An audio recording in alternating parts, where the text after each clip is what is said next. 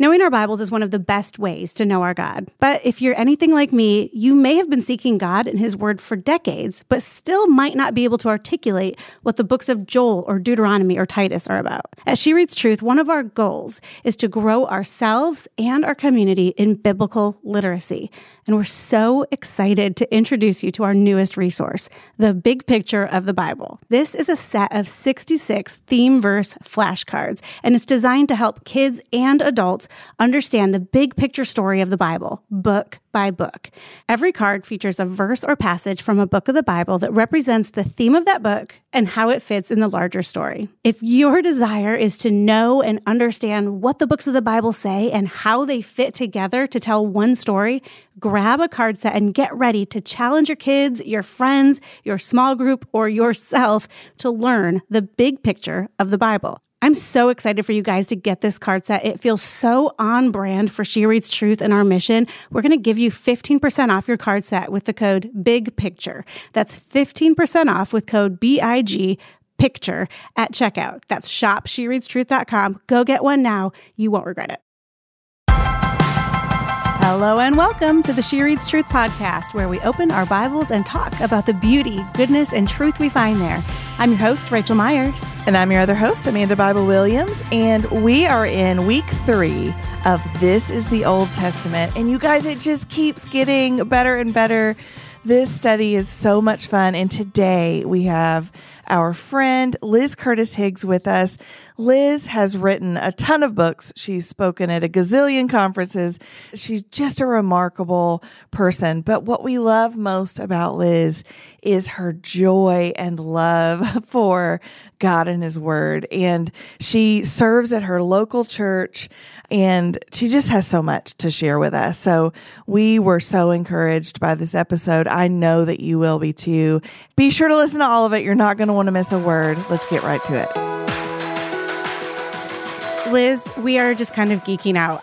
Getting ready this morning, couldn't believe. I've just been so excited that we get to talk about the Bible with Liz Curtis Higgs. Casually. Oh my word, this is a dream. That's right. So casual, so fun. And as well, sweet girls. I'm excited to be with you. Oh, thank you so much. I got to tell you something right up front. I just have to say this. So I'm teaching Zoom Bible studies with the women in my church, of course, as we all are these days. And last night was the last night of that particular study. And literally at the very end, the last minute, somebody asked me a question I didn't have an answer for. I mean, it happens. And wow, I'll look it up. So I did, but now I'm like hanging on the edge. How do I tell them the answer? And so I feel like that about our podcast today. It's like, oh no, if somebody asks me something like you guys, and I don't have an answer, it's like, I'll get back to you. So don't we live actually in fear that we won't know what we need to know about Scripture? And he's so setting me free. He's like, Liz, I have this. I can teach that's them. right. You're not the teacher. You're a conduit for my word, but I've got this. But in case any of my girls are listening, I have the answer. Oh, good. Get in touch with Liz. I mean, listen, the number of times I've been brushing my teeth the next morning and been like, that would have been such a helpful thing to say, or so clever, or what a good thought I've just had. And I just have to kind of go listen, I can't go back and do that. And I just have to trust the Lord that He gave me to say what it was to say. And maybe this thought is just for me and him, Exactly. But truly, it comforts me, Liz, to hear you say that after, you have more years in the Word than we do. And that's right, yeah. To hear you say, there's stuff I don't know, and it's okay. Yeah. I can learn it. It's also okay to just not know. And that the Holy Spirit is our teacher. He's our ultimate teacher. And that's a really good note to start on because, we're co-students here, all of us.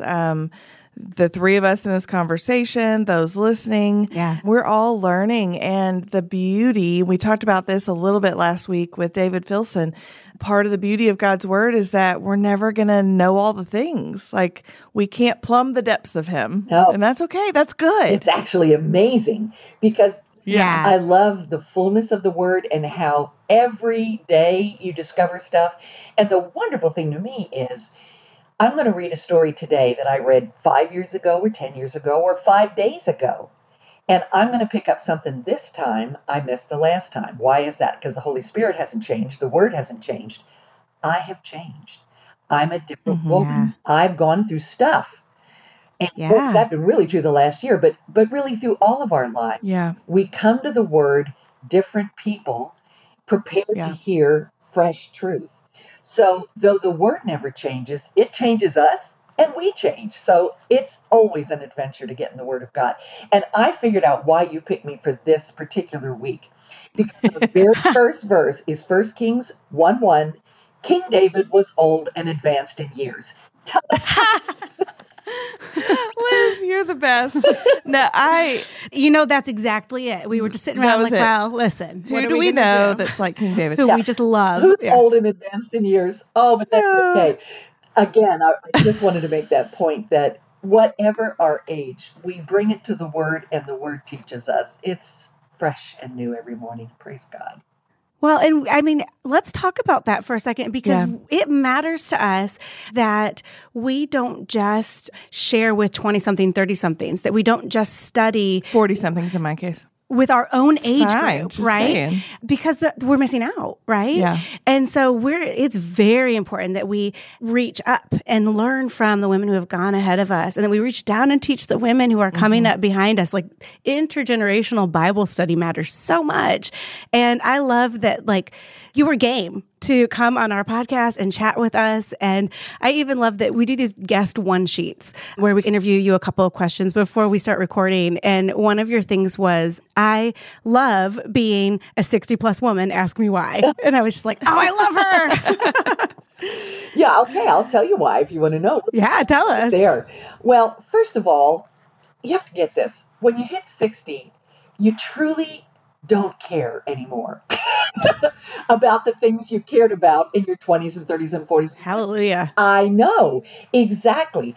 I can't wait to not care about that. The freedom, the absolute freedom of letting go of a lot of that expectations that other people have of you, the stuff that's been laid on you.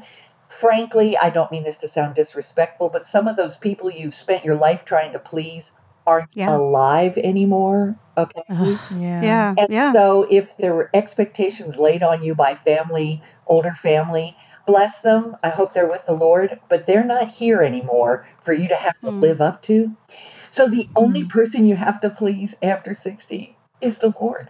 That's every day I can say, okay, Lord, what can I do for you today? I don't have to please anybody else.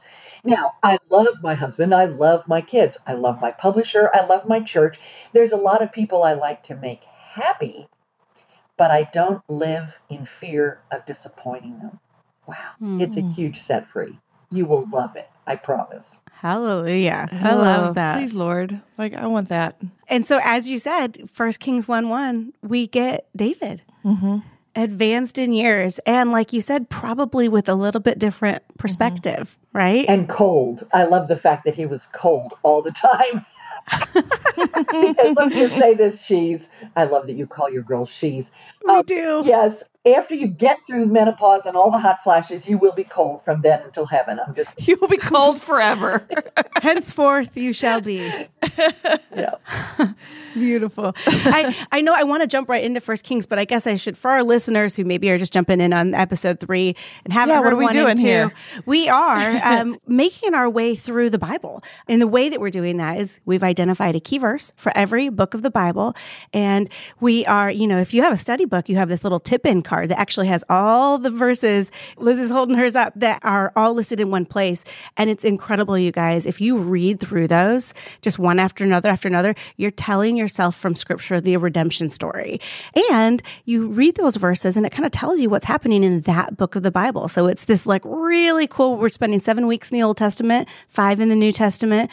We did the Pentateuch with Tara Lee Cobble a couple weeks ago.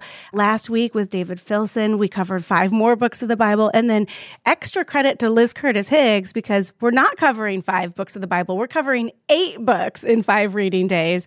But that's where we find ourselves. We're going to cover 1st and 2nd Kings on day 1, 1st and 2nd Chronicles, and then Ezra and Nehemiah together. And then we get to Esther and then Job. And so that's our reading week. week this week. And you guys know the point of this podcast is to whet your appetite, to get you excited and ready to be a woman in the Word of God every day this week. Yeah. So let's start talking about First And don't Second fear, Kings. we're not going to make you read all of every book. No. We have passages that demonstrate the theme of that book. Mm-hmm. So there's no way to do a greatest hits of the Bible in a summer.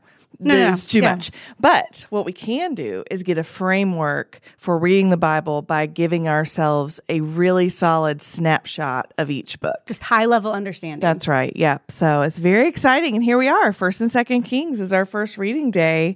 And we're in the historical books. We're in these books that are telling the history of God's people. Mm-hmm. We know that these are stories about people who are flawed. But let's say that out loud so that we make sure we're all on the same page. Yeah. And you know some of these people really well, Liz. You've dug into some of these stories. Yeah, some of the stories are we just have to be straight up about this. Horrible. I'm really grateful you left some of the really nasty stories out. Because Athaliah, oh my goodness, what a sleaze. Anyway, sorry, we're not to judge. Here's the key. We never study the Word of God to judge the people in it. That's never our goal. The goal is to see what does God do with imperfect people. Because I want you to think carefully about this. He has no other option but working with imperfect people. That's it.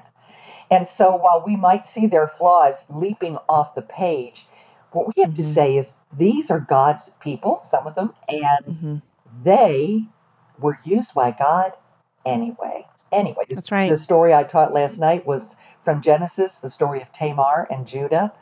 It's a hard story. Christ, in the lineage of Christ. And yet, wow, what a story. Not pretty. And it's so tempting to do one of two things. Either skim past the stories we don't like because, ew, or waste a lot of energy on judging them and saying, I'm so glad I'm not like those people. Neither one of those are going to move us forward with the Lord or engage us in His Word. And so what we're about is, who are these people and what did God do with these people? That's always my goal anyway as a teacher. Oh, I love that. That's such a good framework. Yeah. And so as we go into First and Second Kings, if the question for day one is, and we really have two questions, what's happening in First and Second Kings and how does that tie into the whole of Scripture? And so what's happening in First and Second Kings, and a little fun fact, we have, as you can tell, grouped some of these books together into reading days, but we actually only grouped or lumped books together onto days that were originally one book. So First and Second Kings was originally one book, same with First and Second Chronicles, and also, believe it or not, Ezra and Nehemiah were one book. So when we ask what's happening in First and Second Kings, and when we ask how does that fit with the whole of Scripture, like you said, we've got David is older. It's picking up where 2 Samuel left off, and we are in First and Second Kings, we're observing the kingdom dividing and then being overtaken. Yeah. And it's appropriately named because we read about kings, but also what we're really reading about is the nature of the king, right? Of the one true king. And that's what I love about the reading that we have for the First and Second Kings Day is that we have this amazing story of when Elijah has the altar built and the moat and the water poured in. And we're not going to read it all, but go read it. It's such a cool story. Yeah, it's God shows up and shows off big time. Oh my goodness. And then what came of that, it's your key verse, when all the people saw it, they fell face down and said, the Lord, He is God. The Lord, He is God. Oh my goodness. That was the result. And that's always the result of when God shows up in a miraculous way. That's right. It really isn't to impress. It's to push us down on our faces. And that's beautiful. Where we say, He is God. He is God. Yeah, so beautiful choice for that verse. And then even for Second Kings, that key verse for Second Kings, it says, for the sake of his servant David, the Lord was unwilling to destroy Judah, since he had promised to give a lamp to David and his sons forever. So in both of those key verses, we learn so much, not only about what's happening in those two books, but we learn about God, right? Yeah. We learn that He's a covenant keeper. He is a faithful, faithful God. For the sake of his servant David, and of course the promises He made to him. And I stand in amazement at the times in Scripture when God really should just go ahead and smite the whole bunch of them. There's such a Yeah. mess, and he doesn't. That's the redemption piece that we see all through Yeah. the Old Testament. I know you've already done the book of Ruth, one of my very favorites. And, that's a redemption story, first verse to last. Right. But you guys have done a great job. I just have to compliment you in finding the redemptive thread all through the Bible. Of course, we find it in the New Thank Testament you. with Jesus, but you've shown it to us in the Old Testament as well. Because let's just be straight up. It is easy to get bogged down in all the names that frankly sound a lot alike. Half of them Yeah. start with the letter A and the other half with the J. Have you noticed? That's so true. Yeah. No. And so, it's not half. Don't write that down. But Don't write that down. yeah, Erase write that. down. But so many of them, we can get stuck in the weeds and miss the big picture. Mm-hmm. So what you're giving us here is a flyover. So we do see the big picture, and it's always redemption. Right. I also think that it helps me with really all of the books of the Bible that we're studying to remember that they're historical. Of course, we're saying these are the historical books of the Bible, but they're historical in world history too, right? And so, for those of you who have the She Reads Truth study book, you have in the middle of it the big unfolding timeline of the whole Old Testament. And you'll see in there that, 1st and 2nd Kings, that's falling really in 700s BC all the way to the 500s BC. That's when this is happening. So it's on the world's timeline. But interestingly, there are things happening elsewhere in the world. So it helps me to kind of place what's happening here in the kingdom of Israel with the fact that, 40 years before Israel's taken by Assyria, the first Olympic Games are held in Greece. 40 years apart. That's so wild to think about. Isn't that wild that that's happening? And then Trojan War happened just before the events of Ruth. That's also happening in the world in real space, real time. The Empire of Japan was established in 660 BC. So right there, right in the middle of all of the events of 1st and 2nd Kings at the same time in the world, Japan is being established. So these are not things that only happened in this Bible book, but in our history book. Right. And for those who loved history, they're so happy to be in these books of the Bible. And for those of us who struggled in history classes because we got bogged down with dates and wars and all of that, just remember, these are real life people who really walk the earth, and they can show us, they can give us a way to see into their hearts. Here's what I always say. Fashion changes, food changes. There are things that change. Human nature has been the same since Eve. Human nature has never changed. You're not wrong. Now, unfortunately, that's true. But the good news is God's nature has never changed either. He is Amen. saving God. He's a saving God.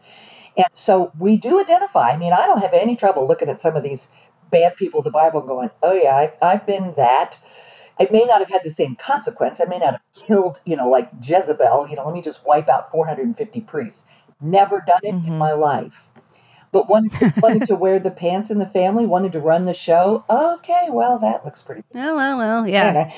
So, speaking of First Kings, we're still in that, or do we need to move on? We probably need to. No, what were you going to say now? We always want to hear everything you have to say. We're so excited. I get so excited in the 10th chapter where we meet the Queen of Sheba. Which, Liz, you've written a whole book about the Queen of Sheba? I have. She fascinates me. I know my publisher was like, Liz, there are 10 verses. I'm like, oh, I know. I'm 10 chapters. It's perfect. Let's do it. You're like, this isn't my first rodeo. I know exactly what I'm doing. Well, the thing is, I love the word so much. I like to break it down, not just verse by verse, but phrase by phrase and sometimes word by word. So it takes a long time if you're walking with me to go through scripture, but you'll remember the journey because it's so rich. And so I love the fact that this woman, this queen, comes from Sheba to Solomon because of the name of the Lord. That's what the scripture says. It's the fame of the Lord that draws her to Solomon. Don't you love that? Because she was a woman. She didn't worship the one true God. They had 100 different deities in Sheba, 100. And so, but she was drawn by the fame of God, and she came with hard questions. So she was a smart woman. She was going to say, all right, Solomon, you're so smart. Everybody thinks you're the wisest guy in town. Let's just see. And of course, she gets there, and it's the fame of God's name that captures her heart. And in the end, she says, "Praise God." What? Yeah. Yeah. Foreign queen with many Wow. Yeah. says, "Praise God who put you on this throne." Anyway, what a story. 10 little verses there in the middle of First Kings. Yeah. There's so much. Oh, wow. Don't get me started. I just love the Bible. And you can never grow tired of it, never grow weary of it. And if you're reading and it's not happening, come back to it another day, find another passage, keep digging. Amen. And keep going. I mean, that's such a good example of just how rich Scripture is, how rich these stories are in these books of the Bible that are so, like you said, they're so filled with different stories and names and who's doing what, and it's hard to keep up with. But to remember that these are real people, real stories, God is at work, not just with his people and the world as a whole, but in individual hearts and lives. It's really stunning. And so we go straight from 1st and 2nd Kings to 1st and 2nd Chronicles, which are similar because they kind of parallel each other, but they're also a little bit different. Yeah. And Liz, what would be, if I was like, give me a quick tutorial on how those two are different, how would you explain that? I mean, we have in our study book that 1st and 2nd Chronicles is from a priestly perspective, but what does that mean really? Well, one of the things I love about Jesus, and I know you're saying that doesn't answer the question. Yeah, it does. I bet it will. Yeah. He is our king, and he is our prophet, and he is our priest. He is everything. But it's wise to look at the stories in Scripture from different viewpoints. Of course, we get that in the Gospels with Matthew, Mark, Luke, and John. Yeah. We're seeing the same stories from different perspectives. That's what we've got going on here in 1st and 2nd Chronicles, which also, by the way, has the story of the Queen of Sheba. And I had to choose. So which one am I going to do verse by verse and word by word? They are almost identical, except for a couple. And I went ahead and obviously referenced both in the book. But here's what I want to say to our sisters. Don't let that freak you out. It's like, it's different? What does that mean? Different perspective doesn't mean different truth. We're coming at it from a different perspective, but it's the same truth. Yeah. And so, I hadn't thought to compare that to the way the Gospels are handled, that it's the same story and we're telling it maybe from a different angle to a different audience from a different author. That's really helpful. Yeah. That's good. And half of what we get in the 2 Chronicles books is covered at other places in the Bible. So there's a lot. That's such a good note because as, you know, friends, as you read the Bible over time, as we continue to read the Bible over time, we're going to see there are connections that'll make you'll be like, wait, I think I've read this before.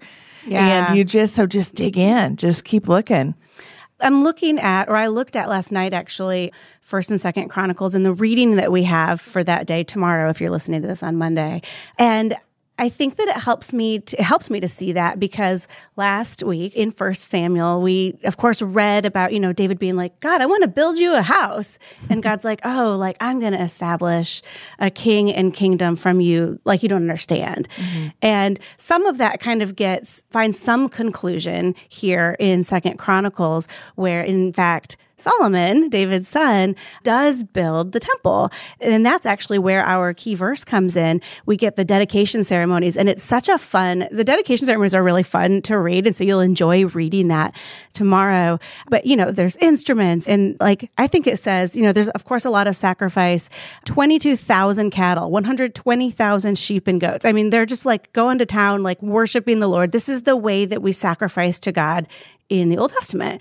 But we're talking huge long festivals. And it even said Solomon and all of Israel with him, a very great assembly from the entrance to Hamath to the brook of Egypt, observed the festival at that time for 7 days. So this big party before dedicating the temple. And then we kind of get to our key verse moment here, and we're going to learn about God.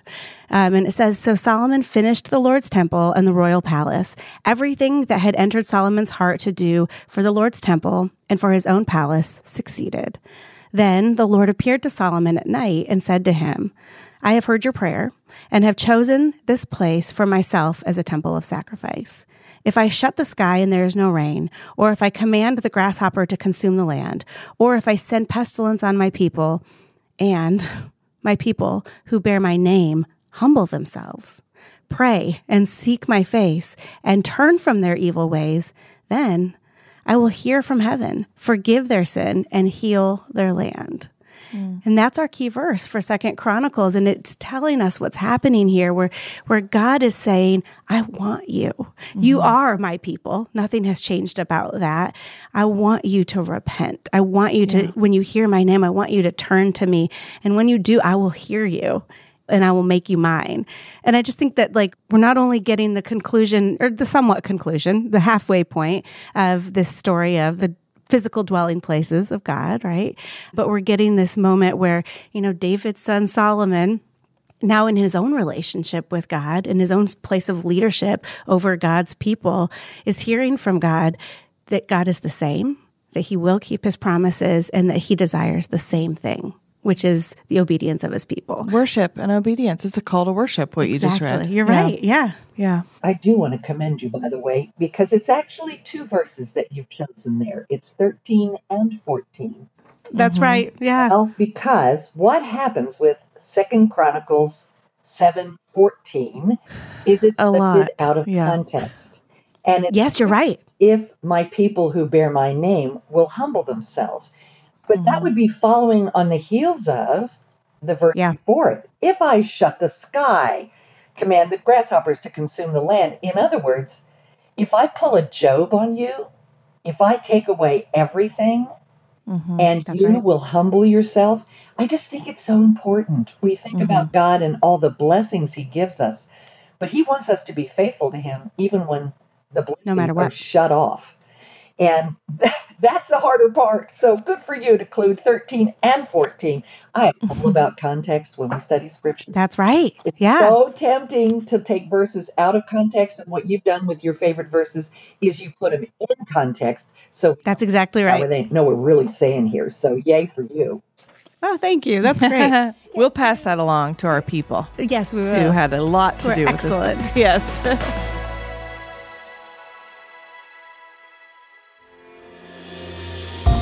Hey friends, if you love She Reads Truth, you probably love how we pair God's Word with the aesthetic beauty it deserves. We enjoy being creative and finding the beauty, goodness, and truth in the world around us. That's one reason we're so excited about our partnership with our friends over at Skillshare.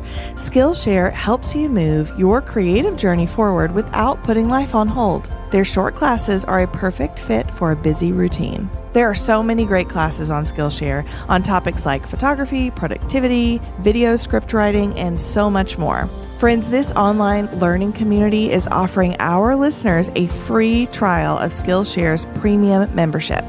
With Skillshare, practice makes progress. Advancing toward a creative goal is achievable with short lessons, hands-on projects, and classes designed for real life. Do something today you didn't think you could do yesterday. Explore your creativity at Skillshare.com/SheReadsTruth, where our listeners get a free trial of their premium membership. That's 2 weeks free at Skillshare.com/SheReadsTruth. Hey friends, Rachel here. If you know me, you know how much I love style. I enjoy putting together beautiful jewelry and cute clothes that make me feel confident. But I also know that sometimes it can be hard to find jewelry that's beautiful, sustainable, and also has a great value. So that's why I love Orate. Orate was started by 2 friends on a brunch date. One of the friends got a green finger from an overpriced ring, and it sparked a conversation about the jewelry industry. Amanda, does that remind you of anything? I mean, it really does.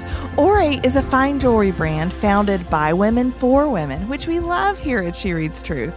Orate pieces range from classic to statement to completely original, so you can find a piece that fits your own unique style. Each piece is ethically sourced and sustainably made, so you can also shop with a conscience.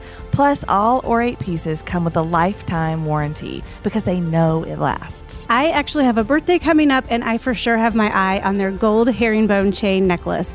That thing looks like it will go perfect with every casual outfit, and I can wear it dressed up to dinner. Also, I love that it's real gold, which means I don't have to take it off to shower, and one day I can hand it down to Hazel. And you love your birthday. I do love my birthday. So for 15% off your first Orate purchase, go to a8newyork.com/shereadstruth and use promo code SheReadsTruth at checkout. I'm going to spell it for you. That's AURATE newyork.com/SheReadsTruth with the code SheReadsTruth at checkout. And then, Liz, we get to move right along to the books of Ezra and Nehemiah. And I think that we ask this for we have been asking this consistently, for every reading day, for every book of the Bible that we're studying. But with Ezra and Nehemiah specifically, what would a person be missing out on if they never read the books of Ezra and Nehemiah? Oh, I love the fact that they wanted to do this building to honor God. Yeah. I think, I'll tell you what I really think, because why wouldn't I? Because why wouldn't I? Why wouldn't I? Right now, we are at a place of rebuilding the church, not physically, but we are putting the church back together after more than a year of separation and You're right. having Yeah. worship alone in a room on a screen. Exiled in a way. Exiled in a big way. Yep. Mm-hmm. Exiled in a big way. Just heard a teaching last weekend on Haggai and the whole exile piece. We are coming back together. We're not the same body. All through the Old Testament, there was always the building of temples, of places of worship. But in the New Testament, we're the temple. We're what God is building. The church is his people, and in us, the Holy Spirit. And so we're in a big rebuilding time right now. And I think Ezra and Nehemiah might give us a little tip about how that works.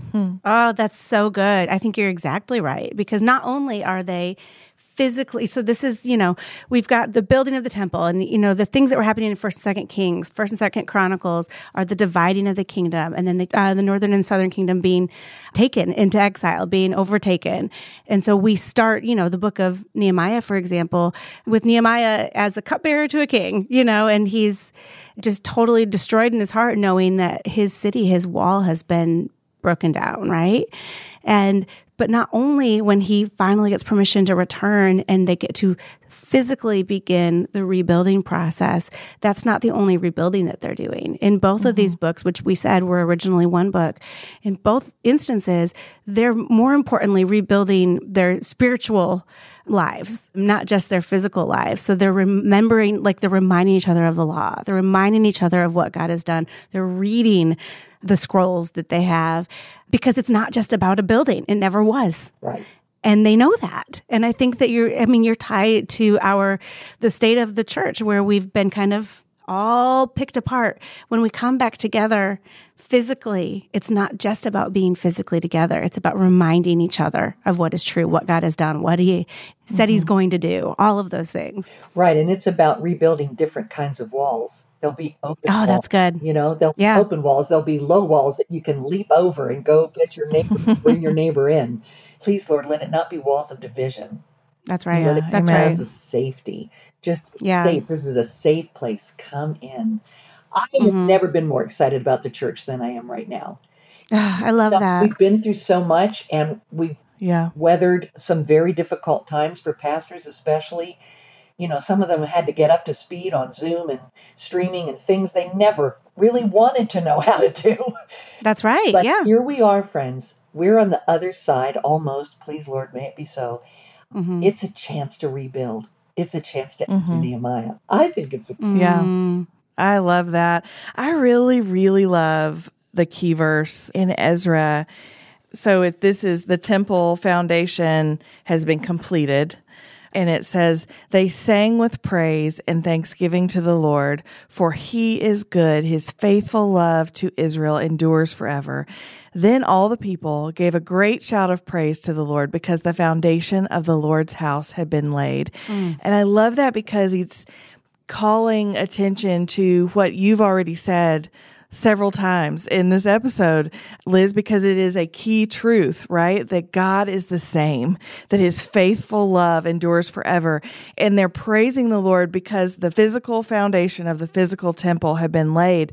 but I love the symbolism of that like, you know, the Lord is the one who laid the foundations of the world. The Lord is the one who has been building his people and gathering them together. And that work has not gone the way that the humans in the story would expect, but God's plan, God's building plan for his kingdom has never been thwarted.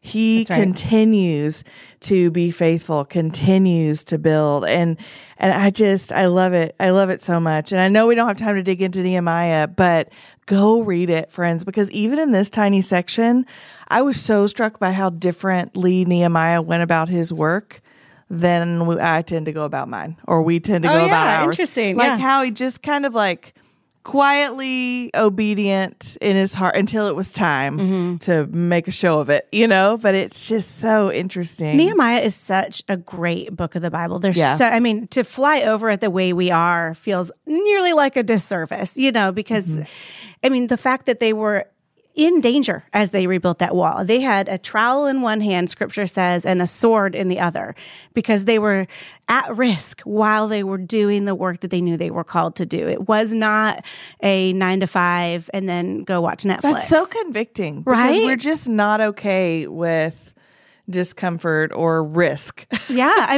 Their lives were at risk, and here's the thing. And Liz, I know that you've written on so many of these books and these stories, and she's listening, you know, who have been with us for a while, know that we have individual study books, individual studies of nearly all of these stories. So if you want to dig into Nehemiah, go get the Nehemiah book. Yeah. And really, we just encourage you to if one of our goals for this entire study is to, you know, the big flyover thing, but we want to get you excited about individual stories as well. And of course that transitions us into Esther, because we all read Esther back in February. Yeah, not long ago. Yeah, not long ago. Months ago. But Liz, I happen to know about you that for what has it been? The last 8 months, you've been studying the book of Esther. Just a minute. We've been studying it for a minute. They've heard us talk plenty about Esther back in February. So we want to hear from you about our sweet little Hadassah, Queen Esther. Right. Well, first of all, can I tell you the context in which I'm teaching it? Because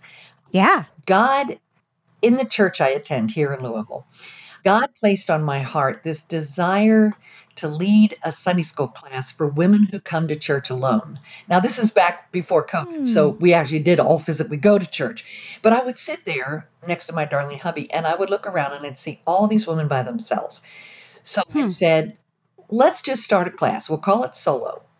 And then by the time we actually got cranking with it, COVID. So it was going to be on Zoom. So you start a Sunday school class. Which feels all the more solo than ever. So solo. Everybody's solo at the class. But here's the thing. We never needed each other more, and God so knit our hearts together. So we have 130 women that agreed, count me in. So we get together, and I thought, what could we study? Let's study Esther for such a time as this, because her story, I had no idea. I think I've watched too many movies. There's a danger of reading novels. Yeah, I just have to say this, of reading novels or watching movies about people in scripture. How about we just go back and read the story? The Bible. And so here is this young woman thrust into a very difficult situation, and yet God was with her. Now we know, of course, the book of Esther never mentions the name of God. That's right. And part of us says, why is that? Well, because he is everywhere. It's almost not, as it were, necessary to mention him because he's everywhere. We see his hand at work, sparing one, punishing another. He is everywhere and all through it. And of course, it's the story of his people. And when Esther, and she's so clever. I mean, she really is admirable. We're not to study the Bible, as I said earlier, to admire the people. But Esther's pretty admirable because she is willing to do whatever it takes. She will do whatever it takes. And she will stand up for herself, but mostly she will stand up for her people. And she will stand up to her king at her own risk. You talked about, building the wall with the trowel in one hand and the sword in the other. She says, look, when I go into the king and I present to him this reality, he has the right to kill me. He doesn't have to receive me. And so in she goes, and out comes the gold scepter, allowing her to go forward. That favor doesn't come from King Xerxes. That favor comes from the King of Kings. And we see that all through the story. So I've been teaching it since August 30th, honest to Pete, every Sunday. You'd think I'd be long done with Esther, but no, we're just now in Esther 8. It's just getting exciting. No kidding. Yeah. Oh, I love it. Yeah. Oh, the women at your church are just so lucky ducks to get to sit under your teaching. No, I know better than that. I'm the fortunate and blessed one to be with them and to discover the truths together. There is nothing better, I just have to say it, than women gathering around the Word of God. Stuff happens, and it's exciting. It's true. Yeah. It's just true. Stuff happens. The key verse in Esther never fails to remind me about God. And I love that it's technically just verse 14 from chapter 4 in Esther. But if we back up to 13, I love what we learn about God here, because we know that Mordecai is in sackcloth. Like he can't even he's not talking to Esther directly. Somebody is playing telephone. Like he's like, tell her this. Okay, tell him this. And so he's saying, like, Esther, here's the story. Like, this is what's happening. And then it says, Mordecai told the messenger to reply to Esther, don't think that you will escape the fate of all the Jews because you are in the king's palace. If you keep silent at this time, relief and deliverance will come to the Jewish people from another place. But you and your father's family will be destroyed. Who knows? Perhaps you have come to your royal position for such a time as this. And I think that we sometimes just love that tiny, maybe you're in the royal position for such a time as this. But what he's saying is not just about Esther. He's talking about God. He's saying, I'm certain that deliverance will come from somewhere else. It might be from you, but it might be from someplace else if you won't. And what he's doing there is he's declaring that he knows the God of Israel, who is faithful and a covenant keeper, the covenant keeper of 1st and 2nd Kings, 1st and 2nd Chronicles, the God of David, the God of Solomon, the God of Abraham. We know that God promised Abraham that he would continue his line, right? And then he doubled down and promised David, a seed will come from you. Mordecai knows that. And he said, hey, Esther, God's going to do this. Come on. And she does, and she's so brave about it. I just love this story. That Esther is, and the she's listening already know this about me, that it's probably one of my favorite books of the Bible. But so I'm with you, Liz. Like, it's just such a good story. Yes, a well-told tale, this one. So is Ruth, for the same reason. It's I write fiction as well as nonfiction, so I really care about seeing how stories are told in scripture, how they unfold. And Ruth and Esther both, and it is interesting since they're the two books of the Bible named for the women in them. Yeah. It's fascinating how true to storytelling structure, I guess I would say, that modern storytellers use, you can lay it right on top of both Ruth and Esther, and it ticks every box. Why is that? Does that mean, God followed our structure? No. Right. It means that the stories of the Bible laid in our hearts how a story is to be told. And because that structure is there, when we read a story like that, it's like resonates all the way through. It's fascinating to me that when he says, you and your father's family will be destroyed, well, he was family to her. Yeah. So he was including himself. You're right. You're going to die, and I'm going to die, and all of God's people are going to die. So this is your chance, Esther. Step right on up. Now, can I say that there was never any question in God's mind that Esther would do the job? Okay, even though the way he's saying it is, God will use somebody else, there was never going to be anybody else. It would be Esther. We feel like we're stepping into God's plan, but we're already in God's plan. It's sort of like when I teach on Mary in the New Testament, Mary, the mother of Jesus, and people say, wow, what if she hadn't said yes? God was not worried about Mary saying yes. We might have held our breath for just a second there. Maybe even the angel Gabriel wondered, but not God. Not God. Yeah. God knows exactly how this is going to unfold. He knew that Esther would be our heroine.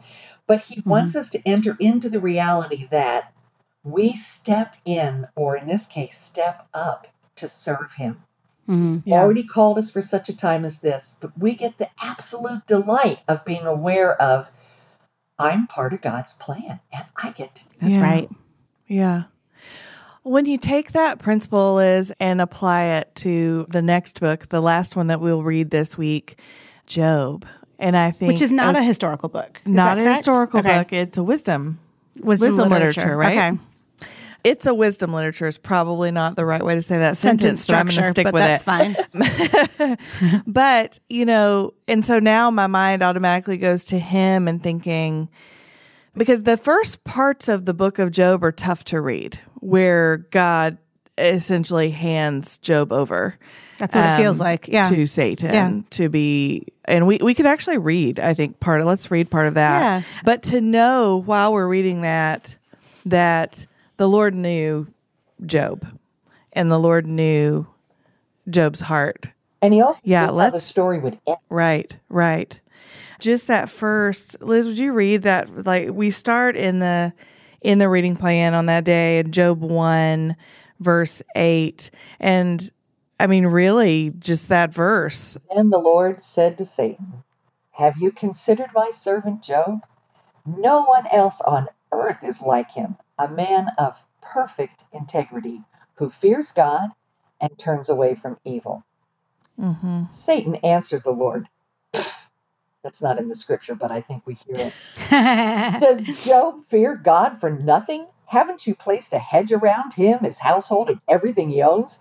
You have blessed the work of his hands, and his possessions have increased in the land. But stretch out your hand and strike everything he owns, and he will surely curse you to your face. Very well. Goodness. Will you keep reading? Because I want to hear this story from your voice. It's so cool. I love hearing you read scripture. Tell us what happened. We've got a little time. I want to hear it. Very well, the Lord told Satan. Everything he owns is in your power. However, do not lay a hand on Job himself. So Satan left the Lord's presence. Now, if I was teaching this to a class right now, I would have to stop everything. Yep. Yeah. Because he left. You're exactly he was right. in the Lord's presence? Yeah. Right? Oh, wow. It's like a record screech. Like, I'm sorry. Yeah. Of course, what we I mean, there's a lot of record screech or scratch, Amanda. I think it would be a scratch. Not a screech. Sorry. Amanda knows mic more drop. about records We'll do than it me. that way. But there are a lot of those moments for me in the verses that You're you right. just read when the Lord said, what about Job? Have you considered him? And then those words, very well, the Lord told Satan. Like, it's tough, and then we go on to see what happens to Job and that he loses everything. Satan got up on this and takes everything except those 3 stinking friends who don't really know how to help him. Yeah, thanks, Lord. Thanks for leaving them. I know. The Lord gives, the Lord takes away. Blessed be the Lord. Oh, Yeah. my goodness. We're not there. I know. I'm not there. No. I want to think I'm there. I know. I'd like to think I'm there. I would too. I'm not there. Yeah. Yeah. I would Yeah. too. But then you take away one thing, like you can't go eat in restaurants now. What? Wah. Whatever. I mean, it's shocking. Yeah. It is. It is shocking. The book of Job is shocking. Not just what happens to Job and how it happens, but Job's response and what he does and what he doesn't do is shocking. And that kind of midair position that he has to linger in and how he chooses not to, the response that he refrains from is just as stunning to me as the response that actually comes out of his mouth. Yeah. And Liz, you are a person who you've experienced suffering in your life. Oh, well, who hasn't really? But Yeah, right. And that's true. Yeah. But here's But one when of the things you- about living into your 60s is you've probably definitely had some suffering because you buried Yeah. people you loved or you Yes. suffered some kind of financial challenge. In my case, I got to do a cancer adventure for 3 years. I refuse to call it a journey because that sounds plodding and difficult. I decided to see it as a cancer adventure. And the book of Job, honestly, is one of the things that got me through because I wanted to not be like Job's friends. I definitely did not want to be like Job's wife, just curse God and Right. die. Right. I wanted to get to the point where Job was, the Lord giveth, the Lord taketh away, blessed be the Lord. And I got to the last bit, the verse that you have us focus on in Job. But I know that my Redeemer lives, and at the end he will stand on the dust. Mm. What gets you through hard times, and none of us have been through a Job. I don't know anybody in the hardest circumstance who's lost Yeah. everything that Job lost. It's like God Yeah. wanted to give us a worst case scenario, and he Yeah. piles one thing on top of the other: his crops, his houses, his lands, his kids. Yeah. Unbelievable. And we know because Yeah. we can jump ahead to the end of the book of Job and see all the restoration, the redemption. Yeah. Job didn't know that. Yeah. Job couldn't possibly know that is what's coming. Well, we can't know either in our own life. Yeah. Yeah. And so for me, what I decided my cancer adventure was all about was thinking about what's next. It's really easy in your 20s, 30s, 40s, 50s to really not spend much time thinking about the end because Yeah. you've got so much on your plate for right now. Why would you waste 2 seconds worrying about the next life? But when you are in a place of physical pain and emotional separation from people, because I have to tell you, when you have cancer, people back away. It's interesting how Yeah. they do. And I know why. They don't know what to say. They just don't know what to say. I totally get it. Been there on both sides now of the cancer adventure. Yeah. But that's okay because what you're left with is the Lord. Mm. I've never felt closer to him. And every cancer patient I've ever talked to who loves Jesus says the same thing, that in the depths, when it's just you and Jesus, he stands before you. And you know, in the end, your Redeemer lives. And you That's begin right. to imagine, what will it be like when I stand in his presence? And the things of this world really do grow dim. That's And the right. things Yeah. of the next world, as in standing in his presence, become very in focus. And I started to get excited. I mean, I got Mm-hmm. really excited, such to the point that when I met, and I had bad news. The first chemo didn't work at all. I had a new tumor that was growing, and they were sort of wringing their hands and saying, okay, the chemo's not working. We're going to try radiation, but we're not very hopeful. I was full of hope because I knew what was Mm. next. So when I finally heard from my doctor what every patient longs to hear, NED, N-E-D, it means no evidence of disease. The first Mm. time he said those words to me, I said, oh, shucks. And my oncologist said, I'm sorry, Liz, you must misunderstand me what NED means. I'm like, oh, I know what it means. It means I won't get to see Jesus just quite yet. And to be at that place, to make that journey and get there, I can't even tell you how much that sets you free from the cares of this world. Because That's right. now I live in hopeful anticipation of what's next. And even Yeah. though my doctor says month after month, year after year, you're cancer free, you're good to go, just had a scan last week, clear, clean, yay. But anybody who's faced a fatal disease knows it could come back Mm-hmm. and it's okay because we Mm-hmm. know what's next. I know that my Redeemer lives, and at the Yeah. end, he will stand in the dust. And then read right after that, Liz. Oh, even after my Keep skin going. has been destroyed, yet I will see God in my flesh. I will see him myself. My eyes will look at him, and not as a stranger. My heart longs within me. That's it exactly. My heart longs within me. Mm-hmm. So when you live a life at any age where you are anticipating being in his presence, it puts everything in this life in perspective. It fills you with hope. It fills you with patience. I'm not Mm-hmm. quite where Job is. The Lord giveth, the Lord taketh away. Blessed be the name of the Lord. But I am getting there. And God used Mm-hmm. cancer to get me there. Just like Yeah. he used this experience for Job to get him there. One of my Yeah. favorite verses, it's not in your study, but it is one of my favorite in Job, is one that Bill and I repeat to each other all the time. Where were you Yeah. Oh, I love it. Is that from chapter 38? Where were you? I think so. I was flipping through my Bible as we were talking, hoping I could put my exact finger on it. Yeah, the Lord answered Job out of the whirlwind.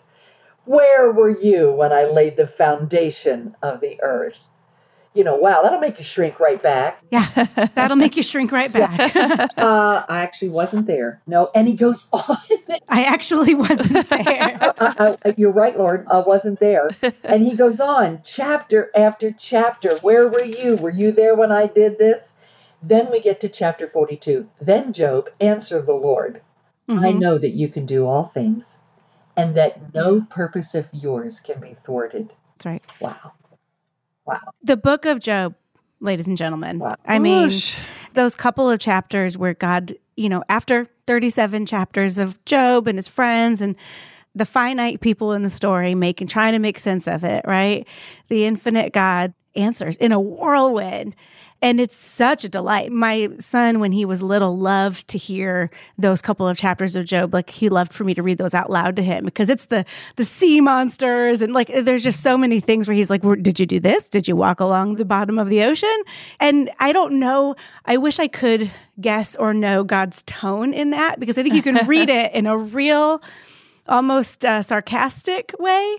But the point of it is that every one of those questions is rhetorical. Yep. Right? Where were you? I was nowhere. Please let me I was certainly not there. I was not there. Yeah. I didn't see any of that. I didn't cause any of that. I'm not responsible for any of that. I couldn't do any of that if I tried. Lord, I am a worm among worms. And and you see me. Yes. And you love me. And you me. Yes. Oh, yes. You created me. You created this worm. You knit me together. Yeah. Yeah. Y'all, this week I loved this chunk of 8, because we're overachievers, 8 books of the Bible. And it's uniquely, like we said, they're historical books. We have Job, which is technically wisdom literature. But this week, not only is it exceptional because it's 8, not 5 books, but it's also like this chronological scramble. Like, we get 1st and 2nd Kings, 1st and 2nd Chronicles, which are not necessarily, I think the Chronicles may become closer to the end of the Old Testament when they were written, right? And then we also know that Job was a contemporary of Abraham. Yes. So Abraham was about 60 years old, the timeline tells us, when the events in the life of Job took place. And so all of that happened back in what we would say Genesis time, right? You mean God was doing a couple of different things at one time? God was doing big things in the life of Abraham, and he was doing big things in the life of Job simultaneously, which, Liz, means that when God was doing big things in your life, in your cancer adventure, he was doing big things in my life, in Amanda's life, in our listeners' life. He is infinite and we are finite. And there's so much inhale hope and exhale hope about that. Yeah. That's how big a God we serve.